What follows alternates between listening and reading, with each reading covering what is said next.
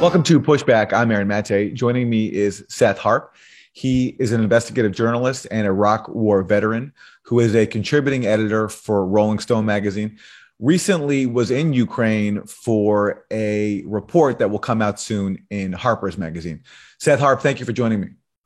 Thanks, Aaron. Thanks for having me. I first want to get your reaction to something that was just passed in Congress, something like $40 billion more dollars for the proxy war in Ukraine. Most of that will be spent on military assistance. 57 members of Congress voted against it. All of them were Republicans. 0 Democrats voted to oppose this bill. Now, your thoughts on this measure and how it will impact the war in Ukraine right now? I mean, I should say that some part of me is glad that the Ukrainians are getting weapons so that they can resist the Russian invaders in their country. On the other hand, it's also depressing to see, just at a time when it seemed like U.S. militarism might be on the wane after the final defeat in Afghanistan, that we might see some reinvestment of all that money that's for the past several decades gone, been plowed into the military-industrial complex, be redistributed to where it's sorely needed in this country. But you see that Congress can't pass things like a minimum wage, and they can't provide benefits to people that are desperately in need for it. It's just they're able with lightning speed to approve a grant of $40 billion to Ukraine for weapons. It's pretty amazing, but not all that surprising. And when you say that you're happy that Ukrainians are getting weapons to resist Russia's invasion, from what you could tell on the ground, I mean, how have U.S. weapons impacted the war so far? It's really difficult to say because there's such limited access to like front lines and places where fighting is actually taking place. Like it's kind of this like zone of almost mystery where concentrated around the areas of active fighting. Like what exactly is taking place there? You don't see footage. You don't see combat footage. You don't see footage of battles like you would see in past wars. So it's a little bit difficult to assess just how effective the weapons have been. But certainly during the Battle of Kiev, I was in Kiev during the battle that was on the outskirts of the city. And for sure, javelins and NLAWs played a huge role in that. And also Bayraktar drones as well. I think those were really decisive in allowing the Ukrainians to turn back the Russian expeditionary force. And do you think that Russia was making a real attempt to capture Kiev? There are people like Scott Ritter who argue that was just a feint. That was a way to divert Ukrainian forces away from the Donbass, which is what Russia really cares about. I mean, I really doubt it. Who knows? You can't really get in the heads of the Russian leadership. But I was at the scene of battles where there was dead Russian soldiers lying on the ground. It really brought home, the losses that Russia incurred there. Losing a dozen tanks at one time. It would seem like an awfully callous, brutal, calculated. I think it's beyond the capacity of the Russians to make a move that far in advance and lose on purpose like that. I think that they tried. I think they thought the Ukrainian leadership was shakier than it was, and I think that they just got repelled. So talk to us about what it's like to be a journalist reporting inside Ukraine, trying to cover the war. How did you get in, and where did you go? It's easy to get into Ukraine at least with an American passport. You can just go right across the border. So I went to Lviv and then Kyiv and areas like suburbs around Kyiv. Well, as I mentioned, it was the battle to defend the city was the major military event that was going on when I was there, as well as the battle for Mariupol. But it's impossible to approach there.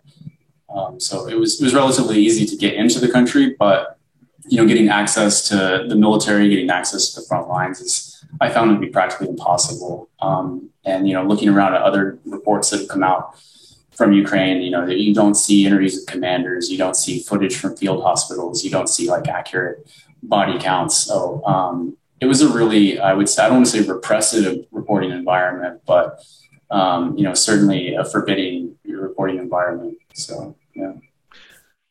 In terms of the access that journalists can get to the Ukrainian military, going to the hospitals where Ukrainians are being treated, how does that compare to prior wars that you've covered and prior wars that you've been in, you served in Iraq?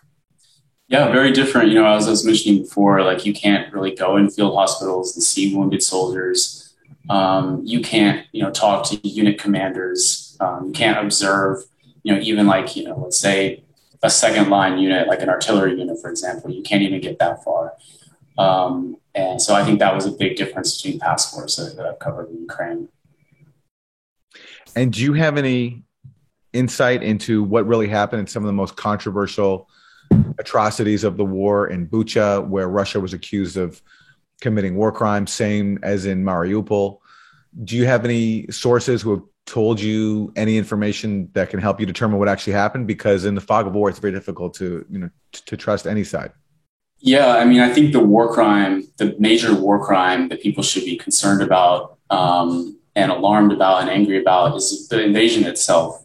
Even though Russia, I think, or even though the United States and NATO for years and decades have pushed farther and farther up to the borders of Russia and have militarized the former Soviet countries around Russia and have engaged in every form of provocation that you can imagine, desperately wanted this war to happen.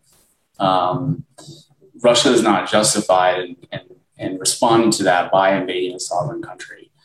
That's just a clear black and white line in my view. So that's the war crime that I think people should be concerned about. I think that the atrocities in Bucha, while horrifying, don't quite have the significance that has been overlaid on them. To me, it just seems like a garden variety sort of atrocity that invading armies will commit. They'll kill large numbers of civilians. They'll retaliate against, resistance forces. I don't know what happened in Bucha. I'm not sure that in Bucha. I'm not sure that anybody does. Clearly, something very bad happened there. Some of the more conspiratorial views about it, where it's, I think speculated that maybe somehow the Ukrainians staged it, or possibly even I've heard some people speculate, on the basis of the Azov battalion's presence there at that time, that it could have been Azov that killed those people. My sense of that is very, very doubtful. Like, I just don't think the Ukrainians killed other Ukrainians in that situation. That said, the site, where it took place was secured by the Ministry of Defense for 48 hours before any journalists were allowed there. And when they were allowed there, it was very much, guided tours. Like, journalists went in police vans under police escort and were given a tour of all the dead bodies that were lying in the street.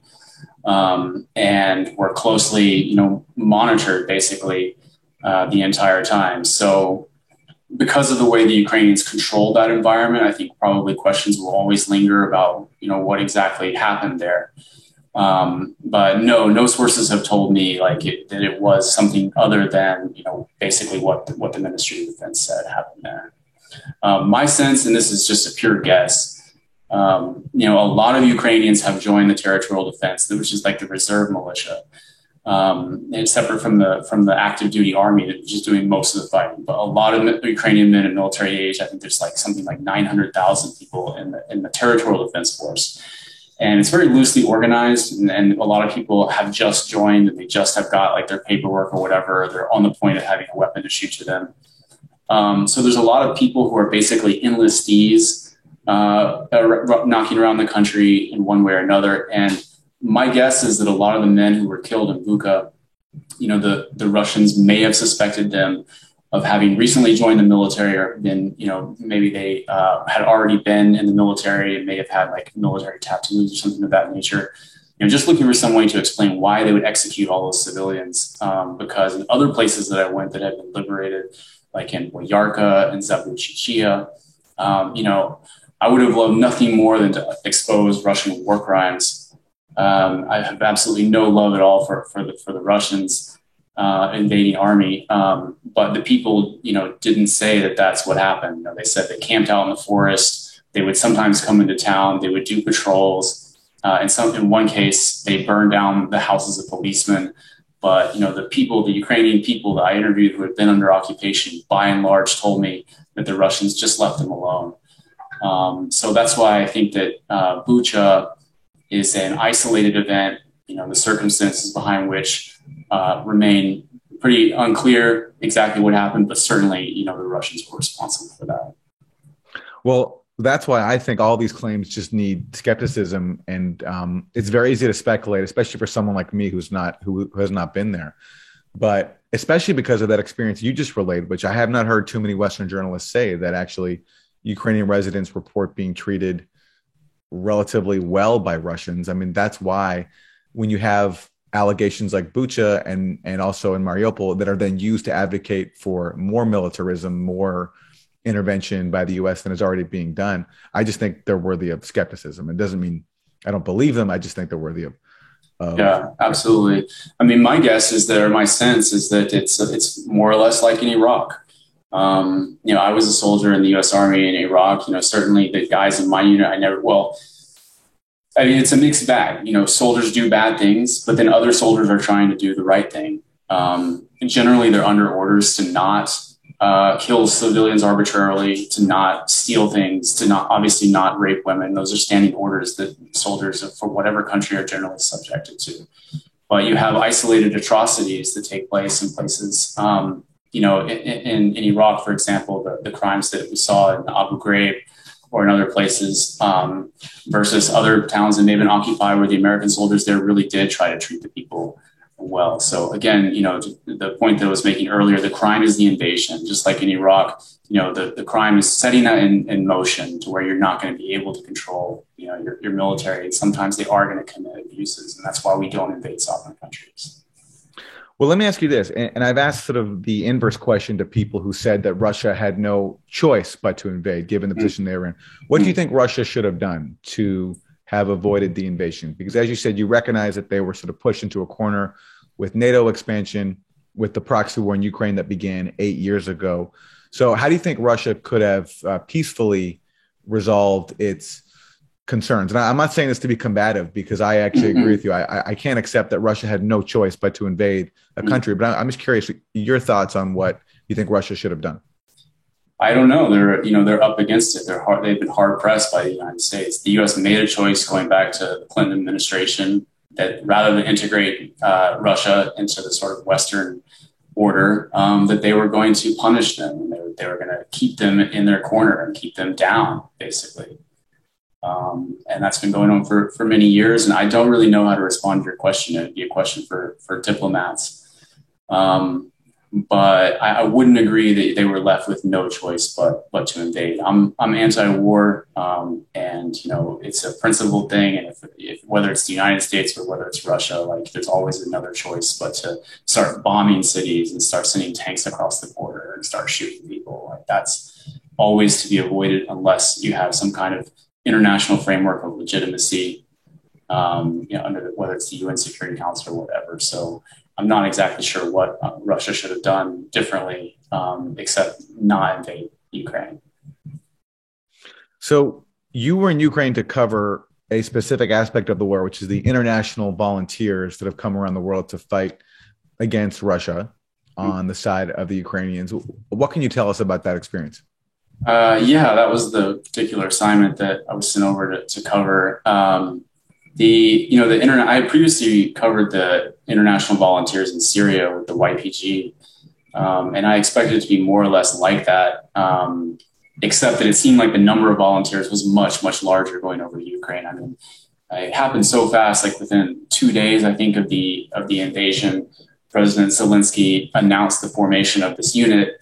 And then like within a week, they claimed they had enlisted 20,000 people from 52 different countries. So I went over there expecting more or less to find some kind of appreciable or cognizable foreigners battalion. But mostly what I found was confused volunteers who had come over mostly from the United States and Great Britain, who were not able to find any real unit to join. And long story short, I think it was mostly propaganda, like a propagandistic move to create this unit. There really isn't a single unitary freestanding unit that could be called the International Legion. Most of the people that went over there and tried to join failed. They're not actually bringing people over. And at least during the Battle of Kiev, there were virtually no Westerners in combat. What's more, they really don't need volunteers. They have a lot of people in reserve already. Ukraine has the largest army in Europe, and they have that territorial defense militia that I was talking about before. So they have a major surplus of untrained manpower. and even guys who previously served in, whether it's Iraq or Afghanistan, but are combat veterans. Even they're not all that useful because for the most part, they don't speak Ukrainian, they don't speak Russian. It's difficult to integrate those people into the unit. So I found that it was more myth than reality.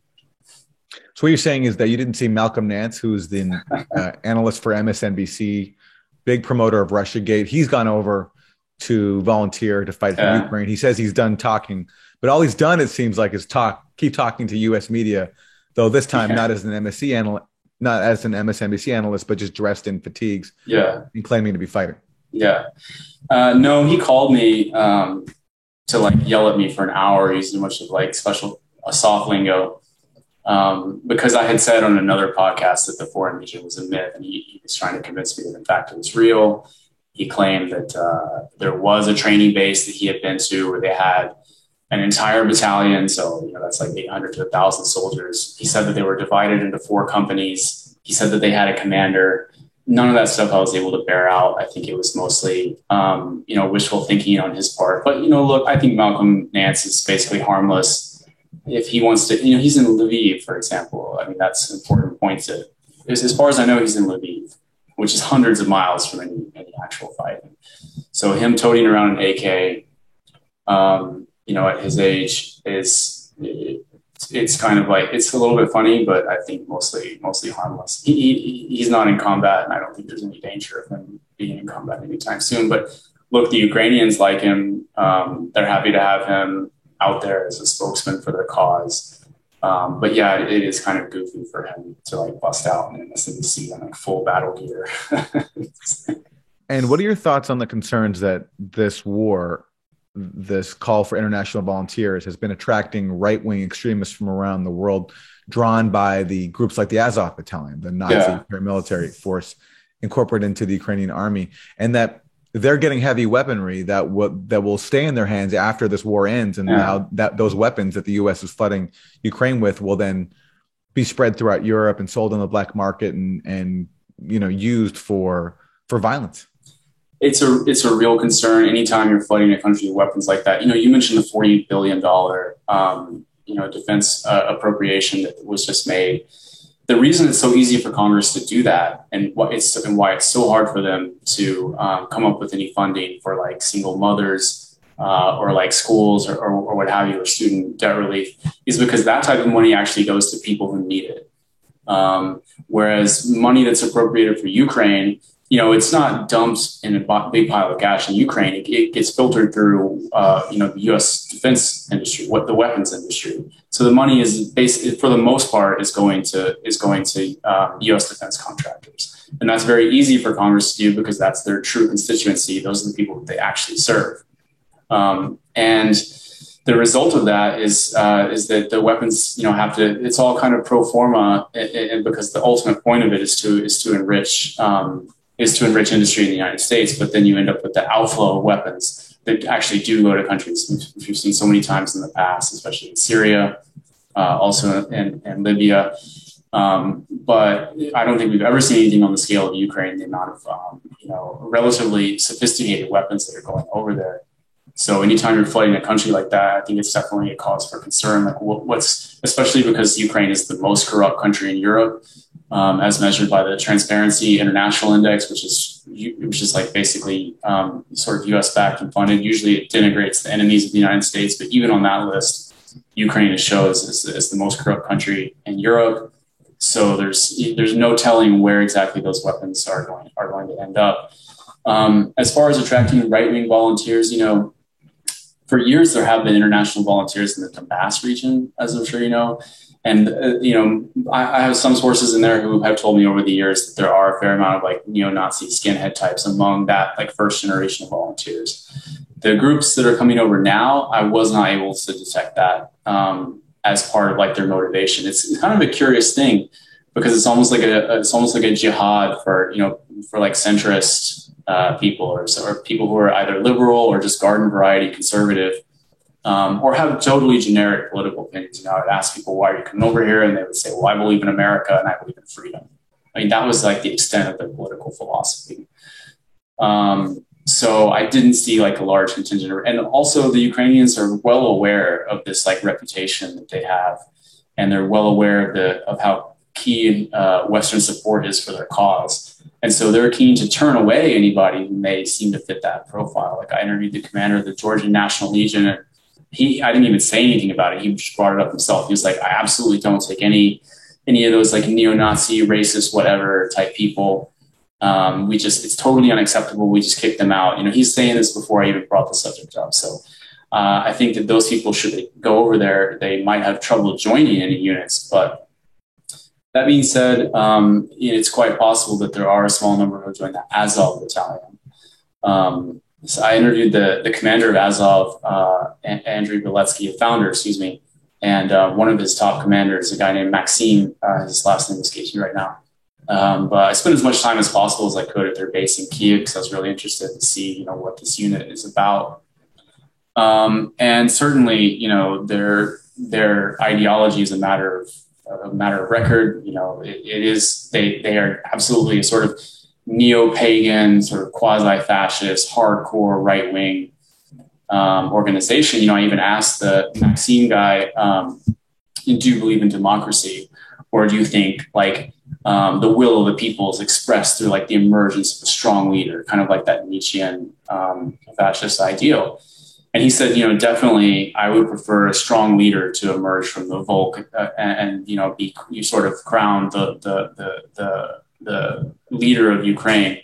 But the irony is that here we are fighting for democracy in Europe. So they would say things like that, and not really trying to conceal who they are, but also highlighting like their role, which is absolutely central in the war right now. I mean, the biggest battle in Ukraine when I was there was in Mariupol, and the Azov battalion was the main force that was there, and it was just incredible how that was erased from all the reporting that was done on Mariupol. You never heard they referred to Denis Prokonovic. I can't even say his last name. Denis P., the commander of the original Azov regiment, who was commanding the force in Mariupol. I mean, you would see his name mentioned in the New York Times and the Washington Post almost on a daily basis, and they would just call him a Ukrainian commander. But even though he is the main military commander of the Azov battalion. So lost my train of thought, forgot what the question was there. But, about people joining Azov. So Azov is primarily made up of Eastern European people, primarily Ukrainians, some Russians, people from like Azerbaijan, people from Slovakia, Moldova, whatever. But they do have some international volunteers who are very, very elusive and hard to find.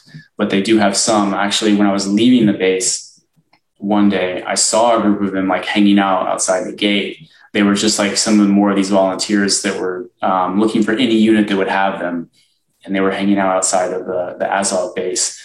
I presume to join up. They were looking to join up, and it was really noticeable because on the wall behind them, at the spot outside the gates where they were waiting, it just said "White Power" in big block letters, just like spray painted on the wall behind them. So there is some element of this going on, but I think the number of these people is very, very small. The number may be small, but their importance to the Ukrainian military does seem to me to be pretty high, as evidenced by the fact that they're some of their best fighters. That they're responsible for defending entire cities like Mariupol. I don't think this number of Azov fighters is all that small. They have several thousand, and like as you said, they are the most squared away, well equipped, disciplined, motivated fighters that Ukraine has. I meant the number of foreign volunteers in Azov is like vanishing small. Okay, yeah, it's not worth it for them, man. They understand like the heat that they're going to get in the Western press if they're hosting like white supremacists from the United States. It's going to be a problem for them. They're attuned to that media dynamic, and I just don't see like large scale like right wing Americans joining Azov. But there may be a few. Like less than 6, I would guess. We've seen the head of NATO and other Western officials brag about how much assistance NATO has given to the Ukrainian military. Now you have anonymous U.S. officials bragging about how U.S. intelligence is helping to kill Russian generals.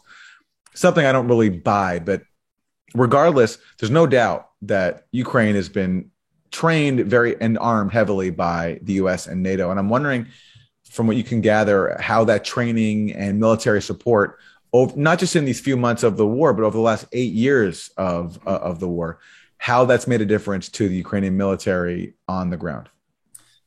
Another question that's very difficult to answer because of the lack of access to the Ukrainian military.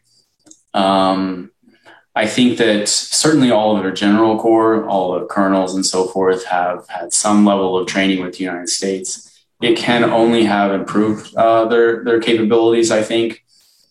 But to some extent, the capabilities of the Ukrainian military remain to be seen. The defense of Kyiv was an amazing underdog victory. However, defending cities is a lot easier than like offensive maneuvers.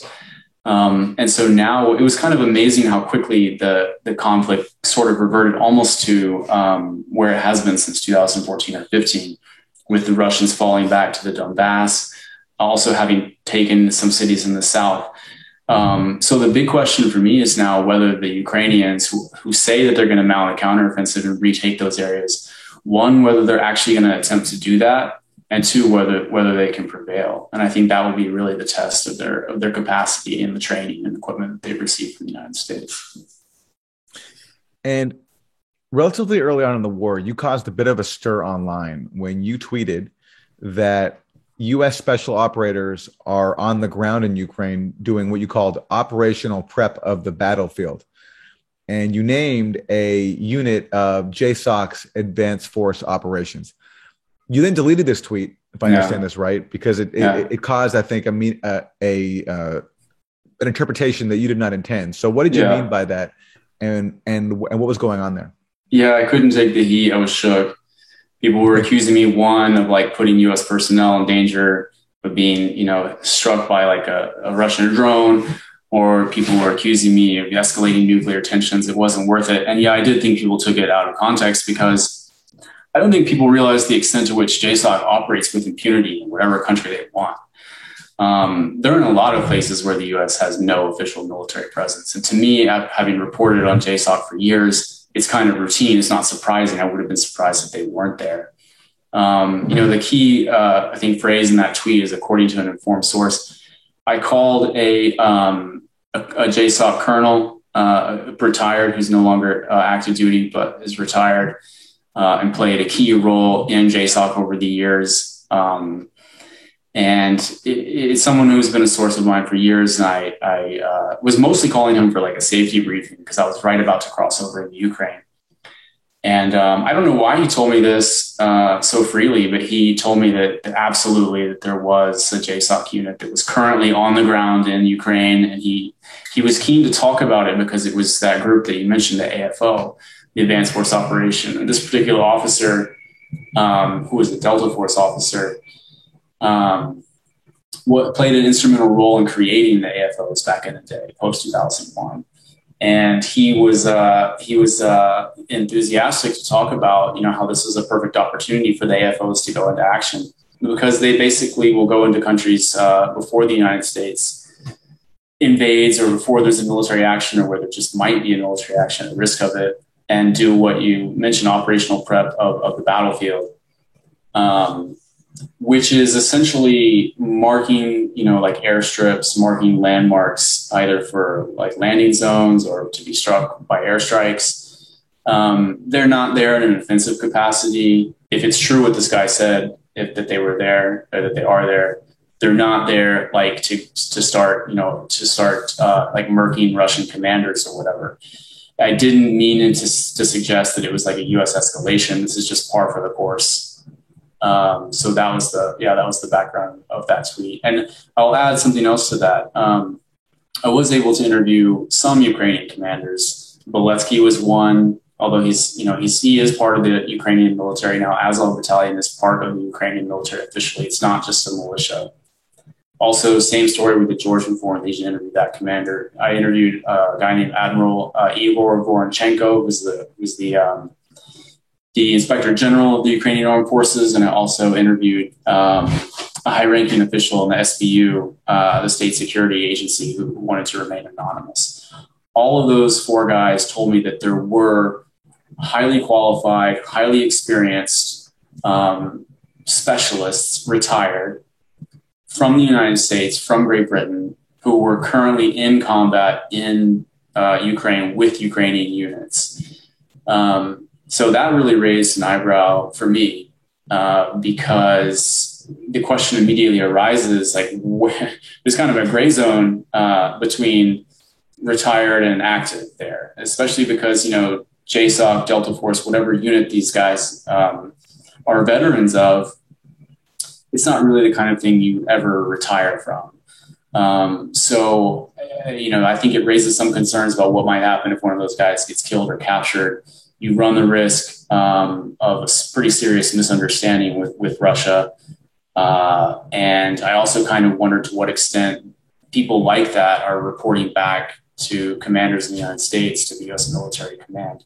It's all kind of like this spectrum of U.S. involvement in Ukraine that really goes right up to the line of actually having our own United States military like in combat with Russia. We have pretty much all the bases covered of everything we could possibly be doing, other than having a mechanized infantry battalion actually there fighting. When you say retired, I immediately think of the CIA because, and you would know better than me, but I know that, for example, in the dirty war in Syria, when the US needed people to help run guns from Libya to Syria, they used retired officers. The CIA used retired officers. So I'm wondering if that's what's going on here, that's who these people are working for, if indeed they are on the ground fighting with the Ukrainians.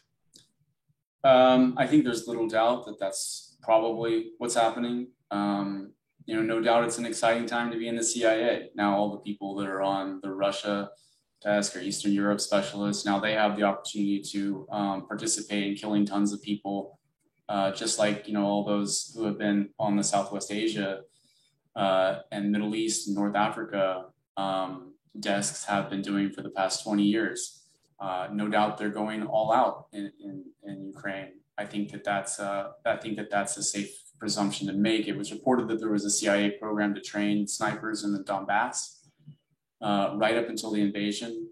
There was a JSOC unit outside of Kyiv. There were, if I'm not mistaken, several hundred Green Berets and Florida National Guard troops at the Yavory base. So all these troops were there right up until the invasion began. And I think that maybe they pulled, or I assume that it's true what they said. They pulled out active duty troops or people that were uniformed personnel, but it could have well been some stay behinds, and there could have well been people that have been sent over since then. It's the nature of the CIA that they do covert actions, which means that they can legally lie about it. They can, people who are spokesmen for the Pentagon, spokespeople for the president, can stand in front of the microphone and say that, yeah, there's nobody there, when in fact there are, and that's perfectly legal. When it comes to war profiteering, which we discussed earlier, I don't know if you saw this, but a few days ago, there was an interview on CBS's Face the Nation where the head of Lockheed Martin came on to do just an extensive infomercial for his company and their weapons, and what a great time it was, and how Congress should pass even more bills to give them even more money for Ukraine.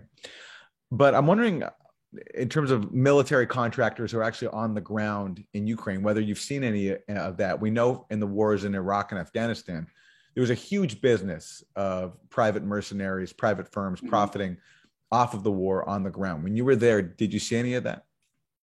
For sure, yeah. I mean, the country's flooded with people who want to sell drones to Ukrainians or want to offer like protection services for $2,000 a day to oligarchs or what have you. As I said before, that the border is wide open, so people are able to come over and try to gin up some business with the Ukrainians. I mean, that's absolutely happening.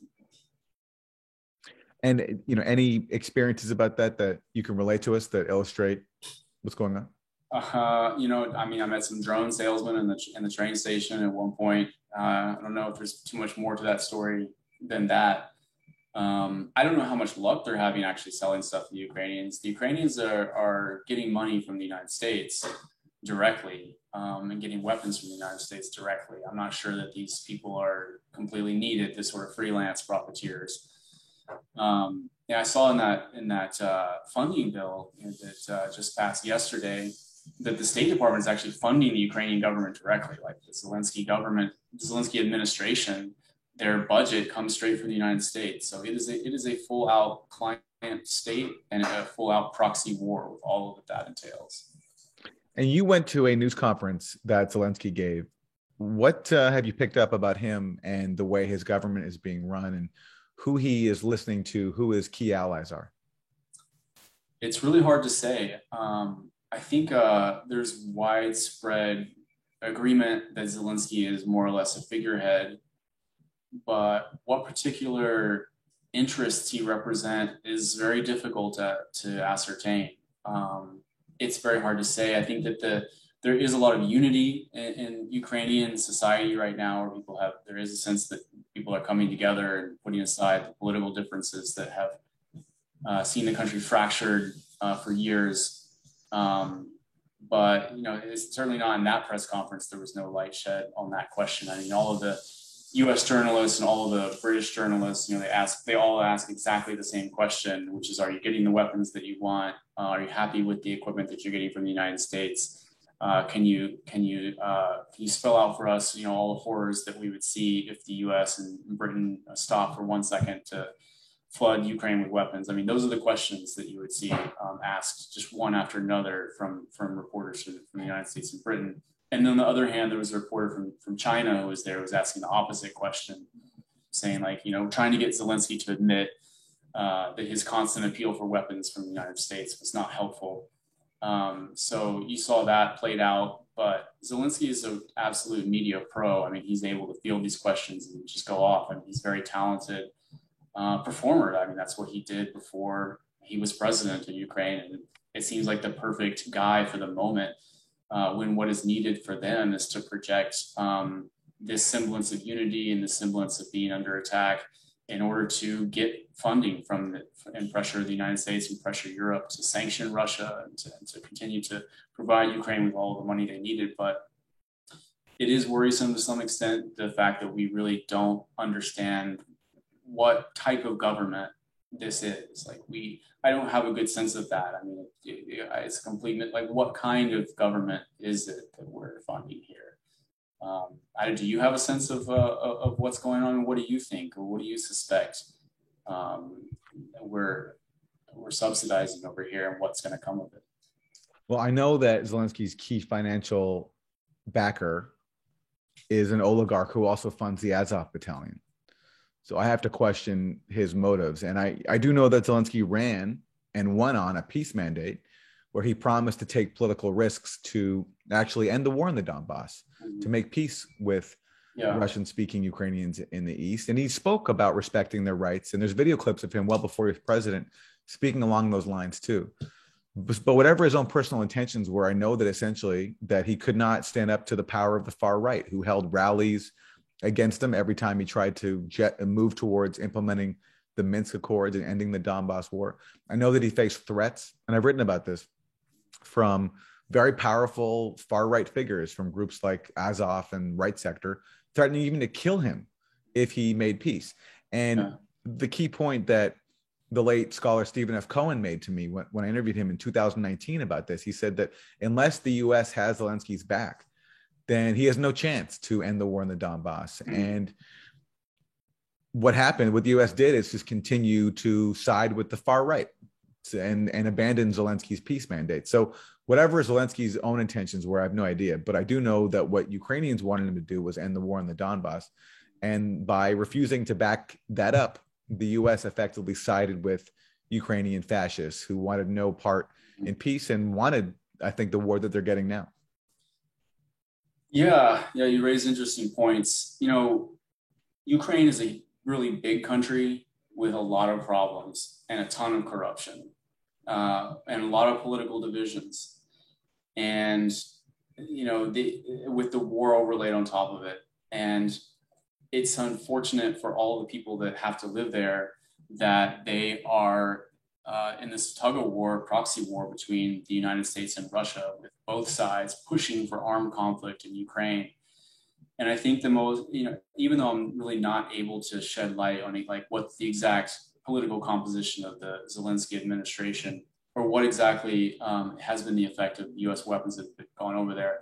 I think the major thing that gives me concern is the complete absence of any kind of interest in the diplomatic solution from the U.S. backers of Zelensky's administration, because even Zelensky and people in Ukraine themselves, I think that's what they would like to see more than anything else, is some kind of negotiated settlement to the war, so that so people can stop dying, so that the shooting and bombing can stop.